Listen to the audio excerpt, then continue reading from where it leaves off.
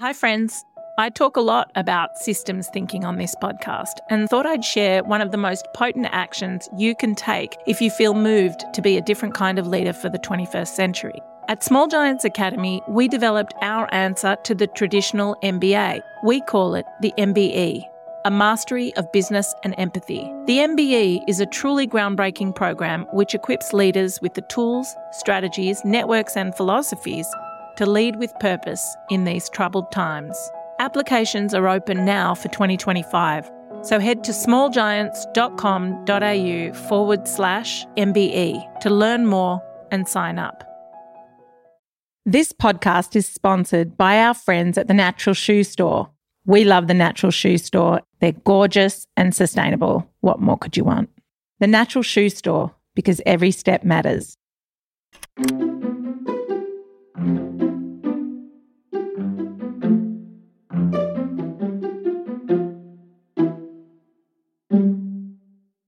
Hi, I'm Nathan Scalaro. Great to be with you on the Dumbo Feather podcast. We've just launched our latest magazine at Dumbo Feather on truth and critical thinking, in which we have many discussions about how we navigate the current information landscape with all its detractors, and why doubt, curiosity, and humility will serve us well as we work to discern what is true. One of those conversations is with the wonderful Lisa Marchiano, a social worker and Jungian analyst based in Philadelphia. You might know Lisa from her podcast, This Jungian Life, in which she and two other Jungian analysts discuss cultural currents, family dynamics, personal issues, and more through a depth psychology perspective.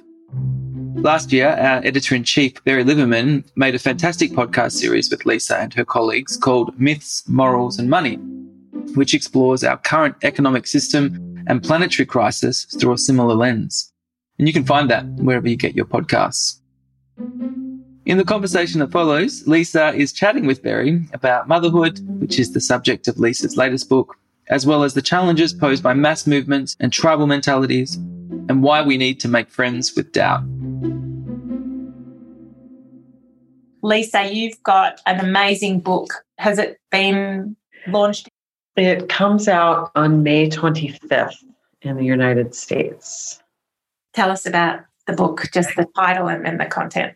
It's called Motherhood, Facing and Finding Yourself. And it grew out of an experience that I had when my daughter was 2 and my son was just a few months old. And it was that really hard time in early motherhood where it's 8 o'clock in the morning and you think, oh my God, it's like 12 hours till bedtime. How am I going to manage? And it's like, oh, okay.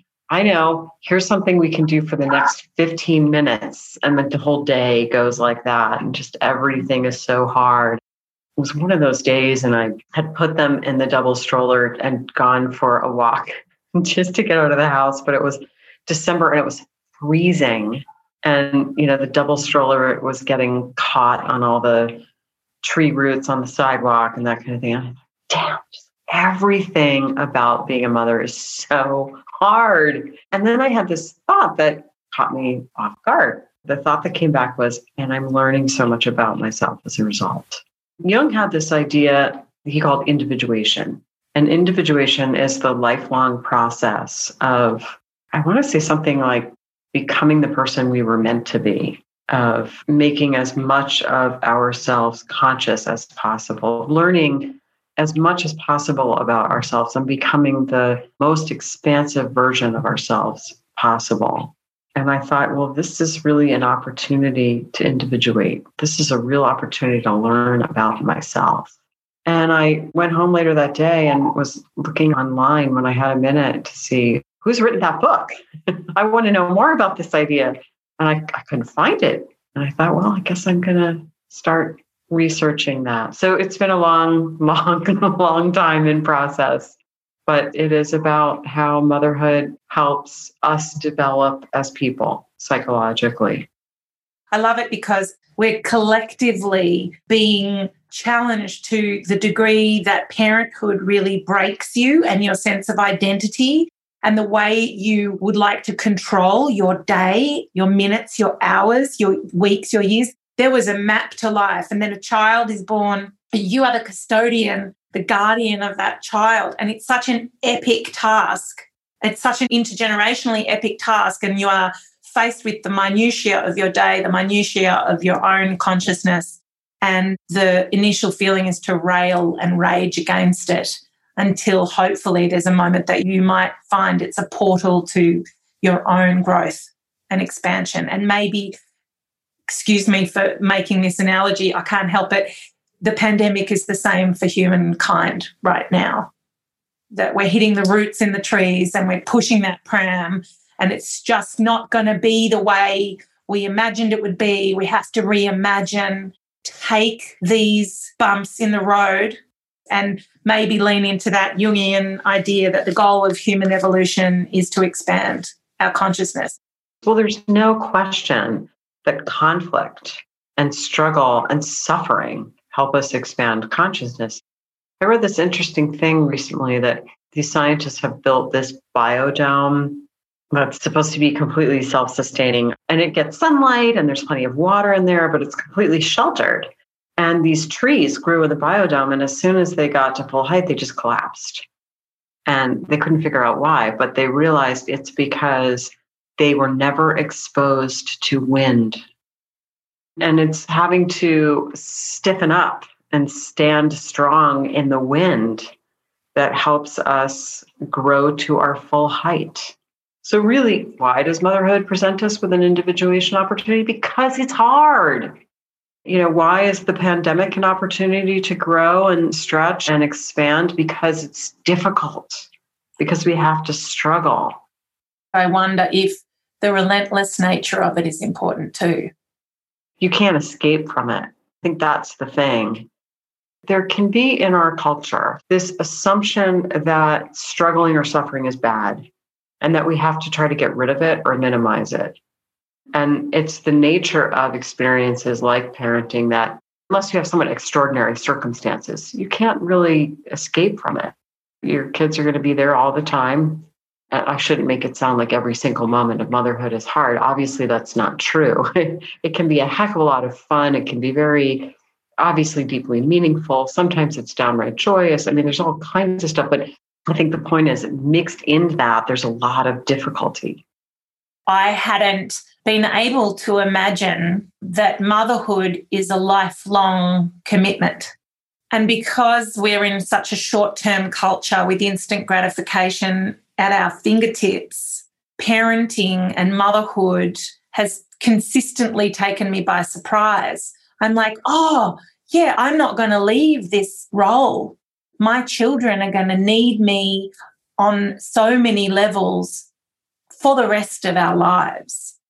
And that begins to highlight for me, and as challenging as that is, the role as a good ancestor, that I'm actually responsible for my grandchildren too, and all of us are for one another's. Those realizations can be taken writ large.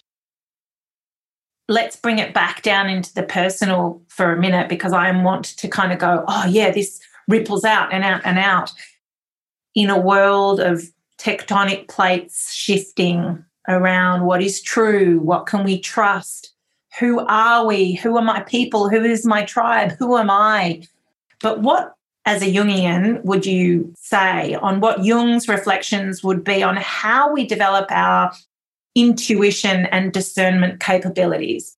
There are many Jungian ideas that can touch in there. I think I want to say that Jung was very distrustful of mass movements of any kind. He says, our fearsome gods have changed their names. They now rhyme with ism.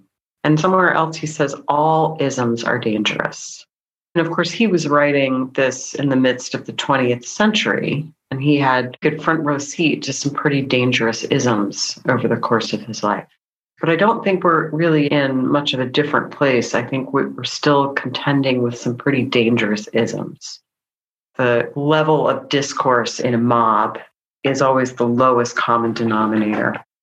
I think there are times when an experience of being swept up in a mass psychology experience can be really positive thinking or fairly banal example maybe is you're at a sporting event in the crowds and your team is winning and you're just elated. That can be really positive. Jung, of course, had seen a lot of the destructive aspect of this, and so was quite negative about it. And it's one of the reasons why his psychology is so focused on the individual. That's one of the critiques of Jungian psychology that I think is well earned, is that it's very focused on the individual. So what can Jung tell us about weathering these sort of mass movements? Because I think that's what we're talking about when we're talking about the erosion of truth in the culture today, is that it's happening in conjunction with these mass movements and these groups that claim truth for themselves. This group over here claims this truth, and this group over here claims something very different. And how do you discern? How do you know? What Jung said, and he was very clear about this, was that to avoid being subsumed into the mass, the mob, as it were, you have to have a sense of your own personal connection with that which is transcendent. So you have to have a grounding in some sense of how you are related to the infinite. This is the thing that will let you stand on your own ground and not be swept along with the crowd, which I think is true. Part of the reason that we're susceptible to getting swept along with the crowd is because it offers us an experience that feels transcendent, that feels like we're part of something larger.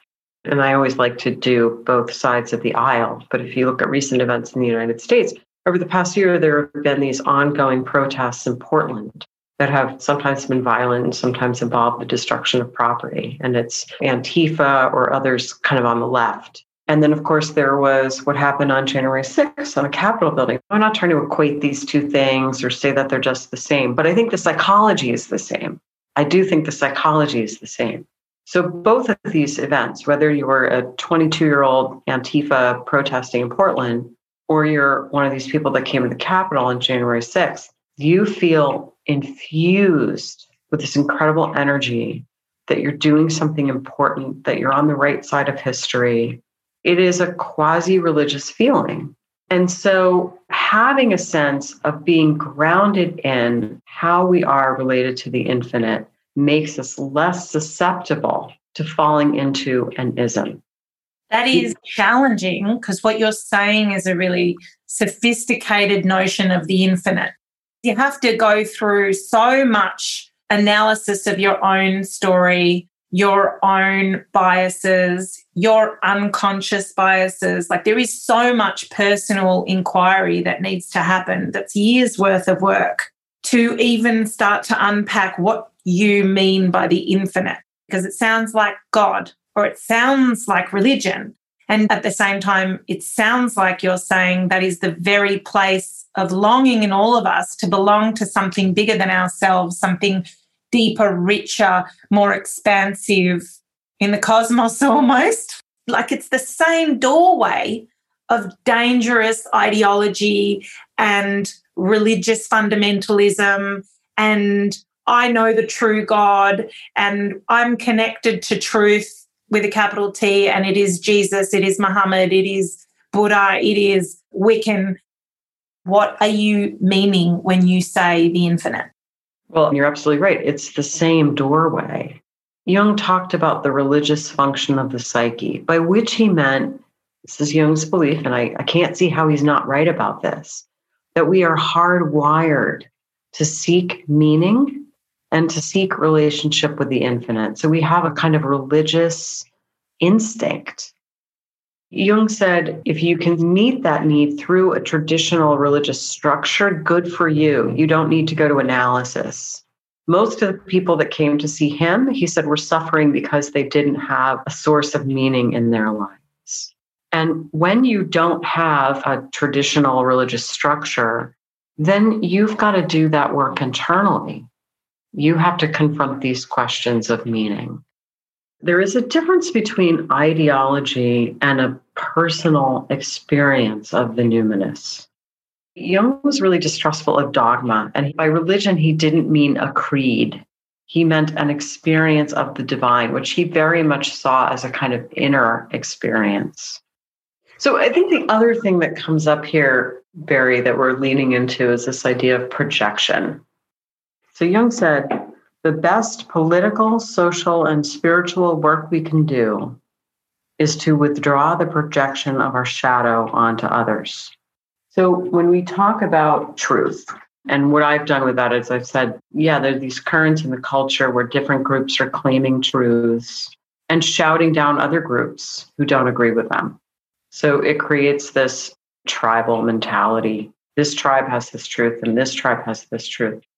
And really what we're watching is we're projecting our shadow onto the other group, that they're wrong. So let's take an example. It's hard to pick any example that isn't going to offend lots of people. But okay, I'll just dive in the deep end here. I have this concern about how gender dysphoria is being treated in adolescence.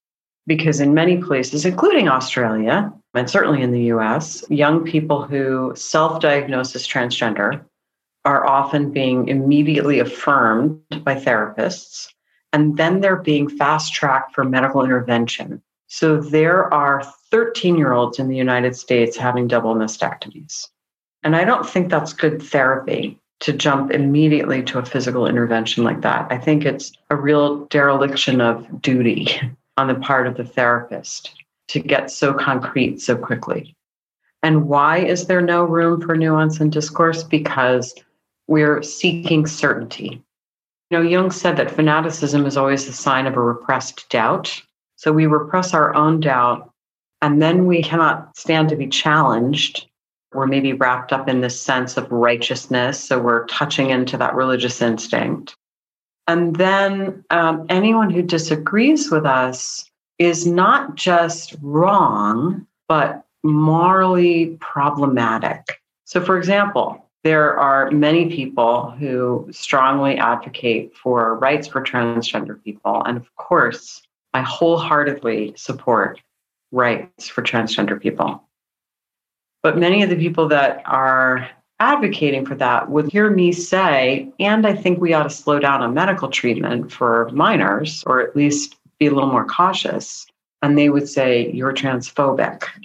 So there's two camps here. And the other camp that says, well, you know, trans people are very oppressed and they need access to medical care, and you're trying to deny them medical care, so you're transphobic. The intensity of that belief and the way that someone like me can be vilified for saying it, there's shadow projection at work there.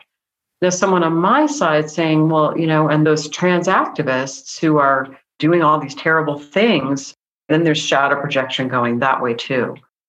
There's this term intellectual humility that means that we never lose sight of the fact that we could be wrong.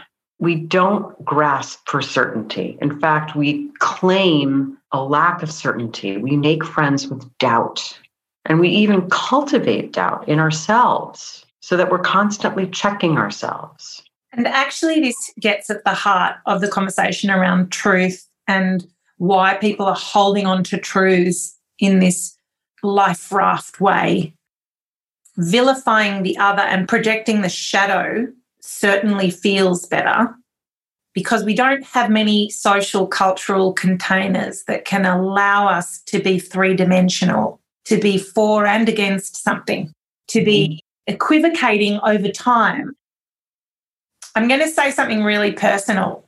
I don't know if it's relevant, but it feels relevant. Mm-hmm. I find that something comes up, it's right to say it. Okay, super awkward verse, for real. After I had my kids, I described that parts of my body look like they've been through an accident after having 3 kids. And there's a longing to return to who I was and how I looked before. Not to erase, a little bit to erase, but not to fully erase. I was sold a message on Instagram and social media and even socially that there were procedures that could facilitate that for me.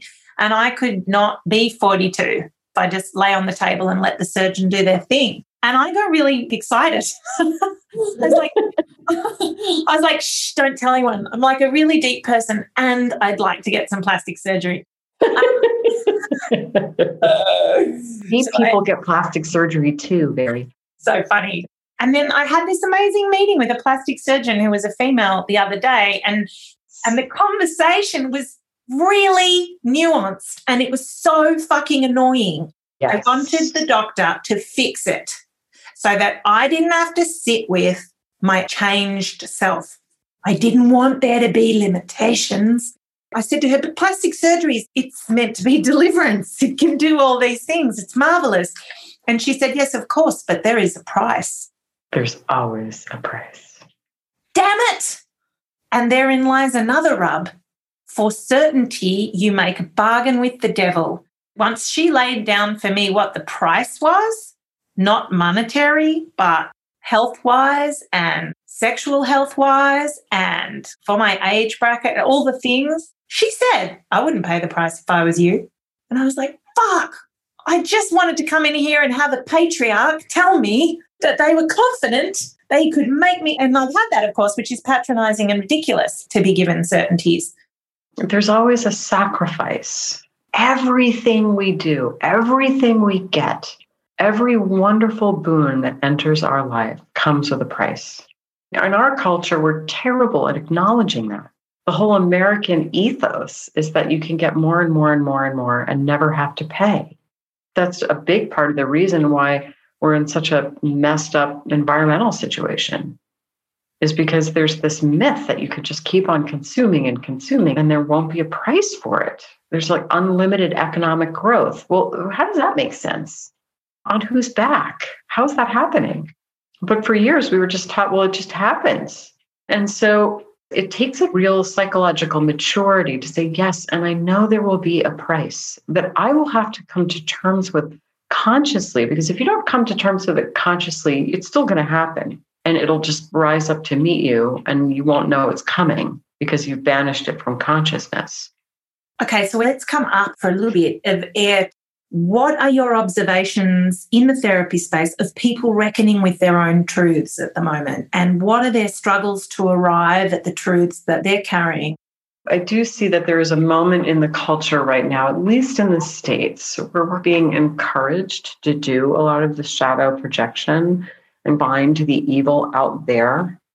People that are buying into that, in general, are not doing as well. Because for that to work, you have to really have enemies, and that can lead to a paranoid stance. And I'm not saying there are not some really terrible things going on and that there isn't some actual legitimate reason to feel a little paranoid. But there's enough bad out where we don't really have to gin it up in order to create this sense of certainty and virtue, and to know that we're on the right side. You almost have to manufacture some monsters. So if you're invested too much in this idea that the bad guys are out there and you need to call them out or virtue signal or something, and that you've got the truth, it creates a nice fortress psychologically. But that's not actually that healthy. And people coming in and grappling a little bit more and saying, I think there's more to the story here. I don't know the whole thing. I think there's more to know here. I can rage against the machine, whichever I think the machine is at any given day, given whatever articles I've been reading or people I've been speaking to. And I don't want to empathize with the other. And I live with someone who really fiercely holds space for that which we do not know and will not let me get away with too much projection or certainty, which is really annoying. It is so annoying. It just feels so good to feel self-righteous. You know, what's been coming up for me a lot lately is that my ego really wants to be in the forefront. I want to be a professional about dealing with these challenges. I want to be able to get ahead of them and fix it, because as a guardian and custodian of generations to come after me, I'd like to know that I nailed it. If you were to take in for a moment just a teaspoonful of the greed and the destruction and the mendacious forces inside of us, really, that are destroying the planet and destroying our social contract and the social fabric, if we are humbled by that, where do we go from there? What relationship should we have with the ego that wants to fix it and get ahead of it and be right? Well, in some sense, Jung's whole idea is about the relationship between the conscious part of the personality and the unconscious. And there's all kinds of things in the unconscious, including the greed and the mendaciousness, and also incredible depth and wisdom. And we can't rid ourselves of our dark forces. And when we try to, we really get into trouble. So, for example, let's say greed. Greed is part of our shadow.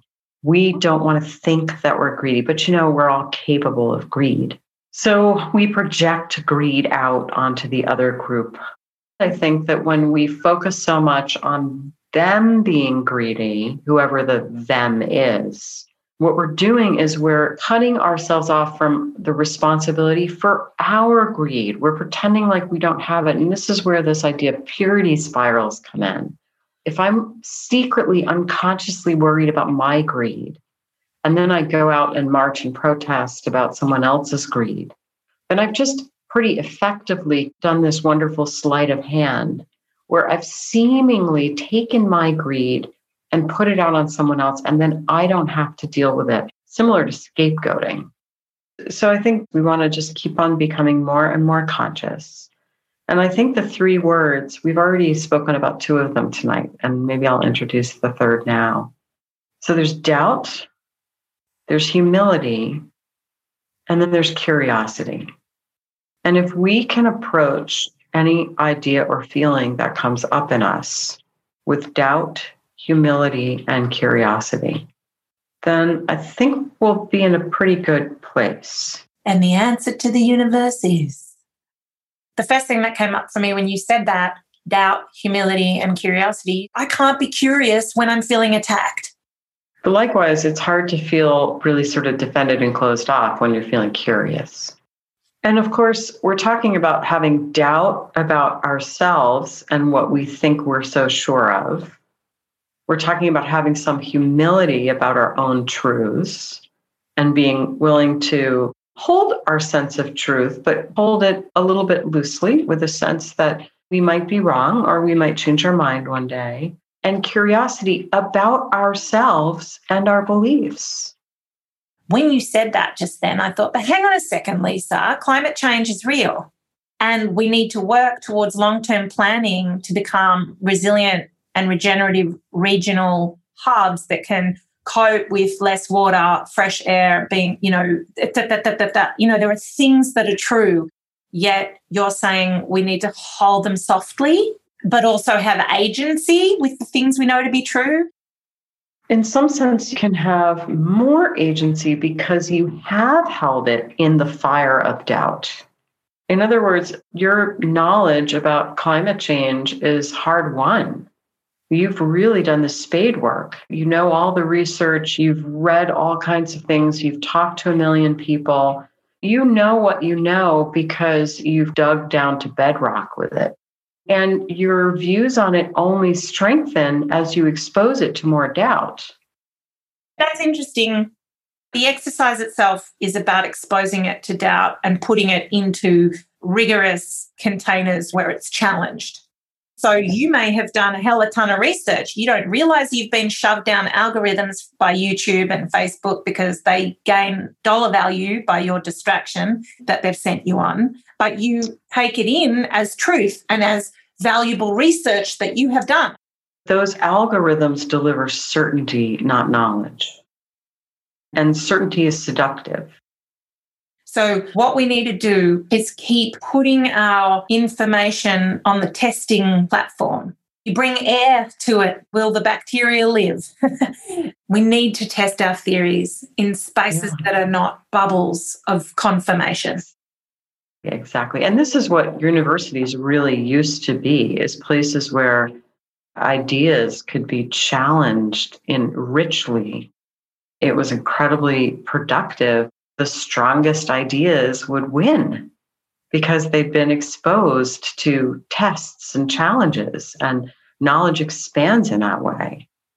I don't know that that is as true anymore at universities because I think they have often become bubbles.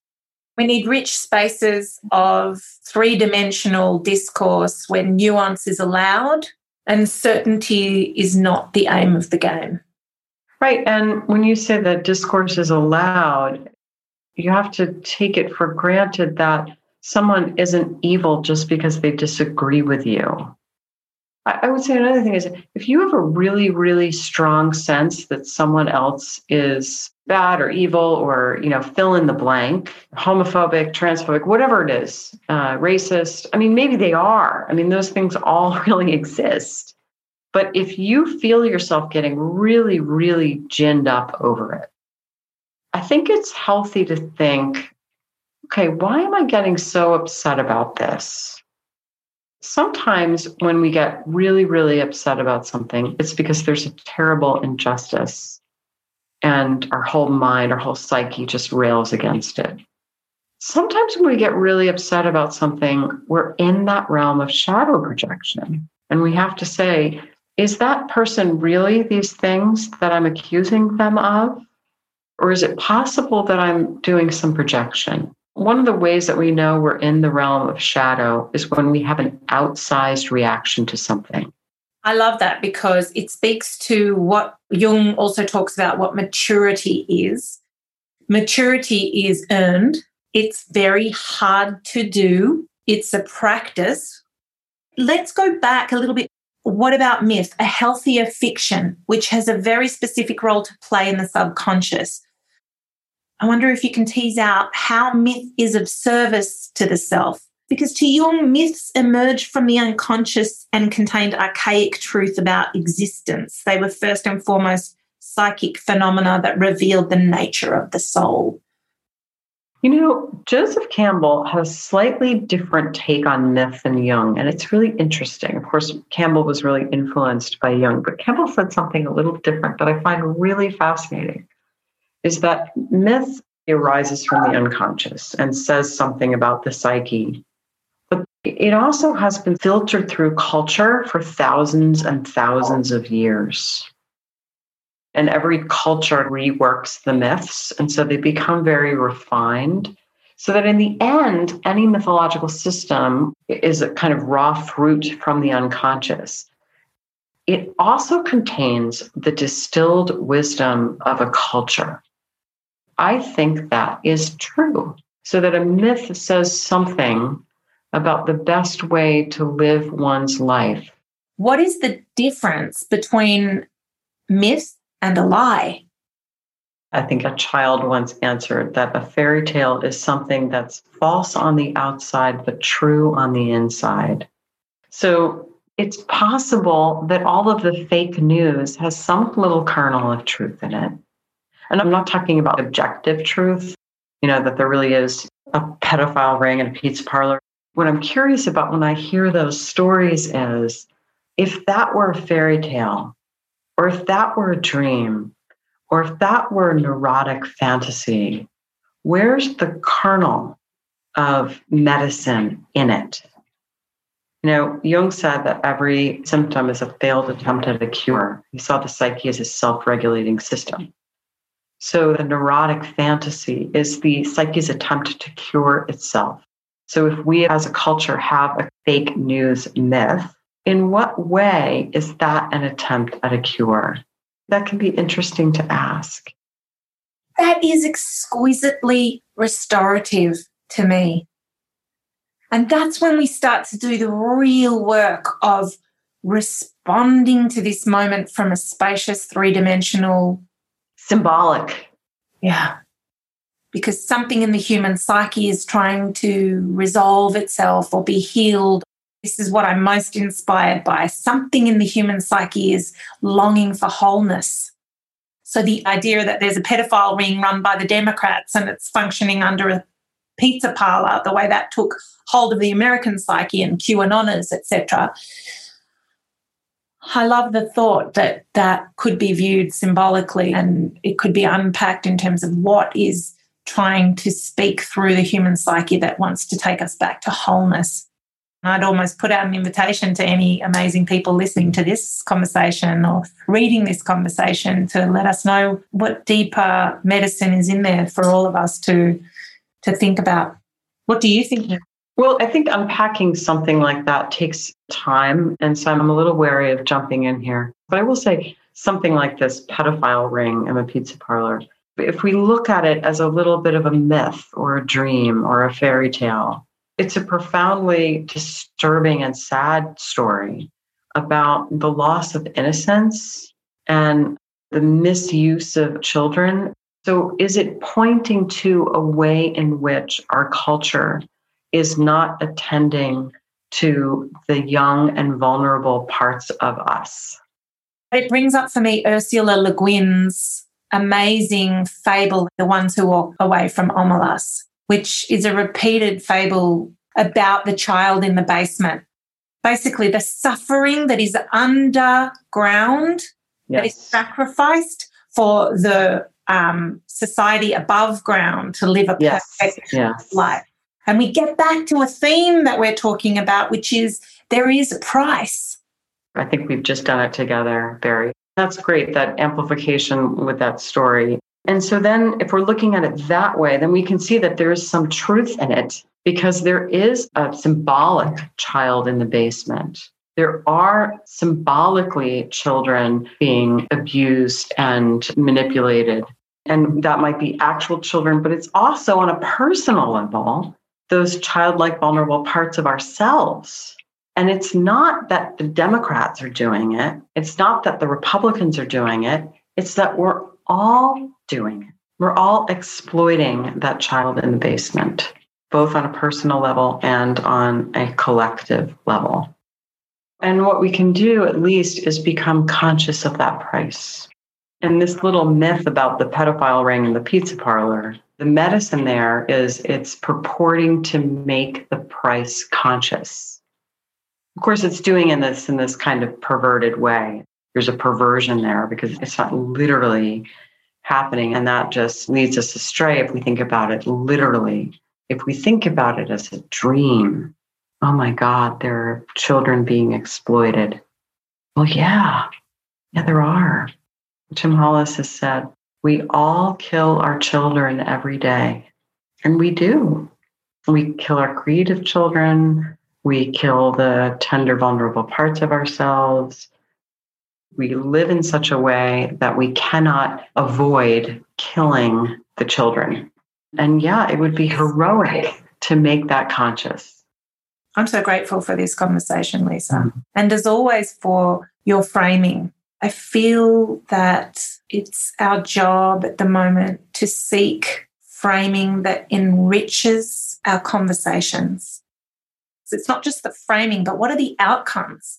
If we all agree and can come to an agreement that we want outcomes like fresh water for our children and our children's children and our children's children, a sustainable ecological container on planet Earth where we have fresh air for all human beings on Earth, like that's where we're at now. We have to agree on these things. Fish in the ocean, social cohesion where we can trust one another. Like those are basic foundational agreements we could come to. And if we're saying that's where we're going, then we kind of can walk back from there.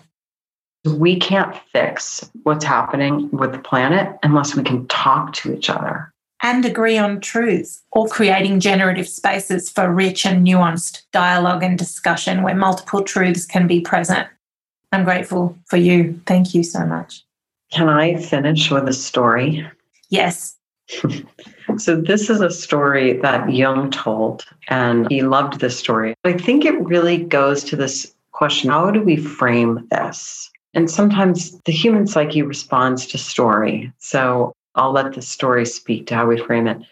It was a story that came from Jung's good friend was a sinologist, Richard Wilhelm, and he had experienced this in China. And he told the story. There was a village where the rains didn't come, and the villagers did everything that they normally did to make the rains come, and the rains didn't come. So they sent for the rainmaker, and the rainmaker came to the village, and he took a look around. And then he went out to the field beyond the village and set up his tent and just stayed there for 2 or 3 days. And then the rains came. And the villager said, "What did you do?" And he said, "Well, I got here and things were out of balance. And I knew that I had to get back in balance, and that if I got back in balance, then the village would get back in balance and the rains would come.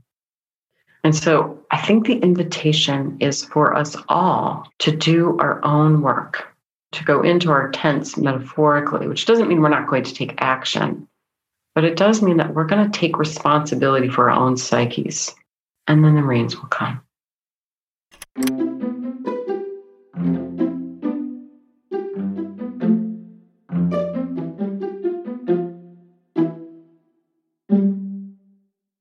Thank you for your company on the Dumbo Feather podcast. If these ideas sparked your curiosity, then get a hold of issue 66 of Dumbo Feather magazine, available at selected news agencies and specialty stores, and over at our website, dumbofeather.com.au. You can tune in to Lisa's weekly podcast, This Jungian Life, or the mini-series with Berry I mentioned earlier, Myths, Morals and Money, presented by Small Giants Academy, wherever you get your podcasts. Lisa's new book, Motherhood, can be ordered via her website, lisamarchiano.com. Thanks to the guys at Cheshire Audio and Yaga for editing this episode. Dumbo Feather is part of the Small Giants Academy, an education and media initiative providing wisdom and action for a hopeful future. You can learn more about our work and check out all the wonderful events we currently have on offer over at smallgiants.com.au. For more than 15 years, Dumbo Feather magazine has provided stories of hope and change for people around the world.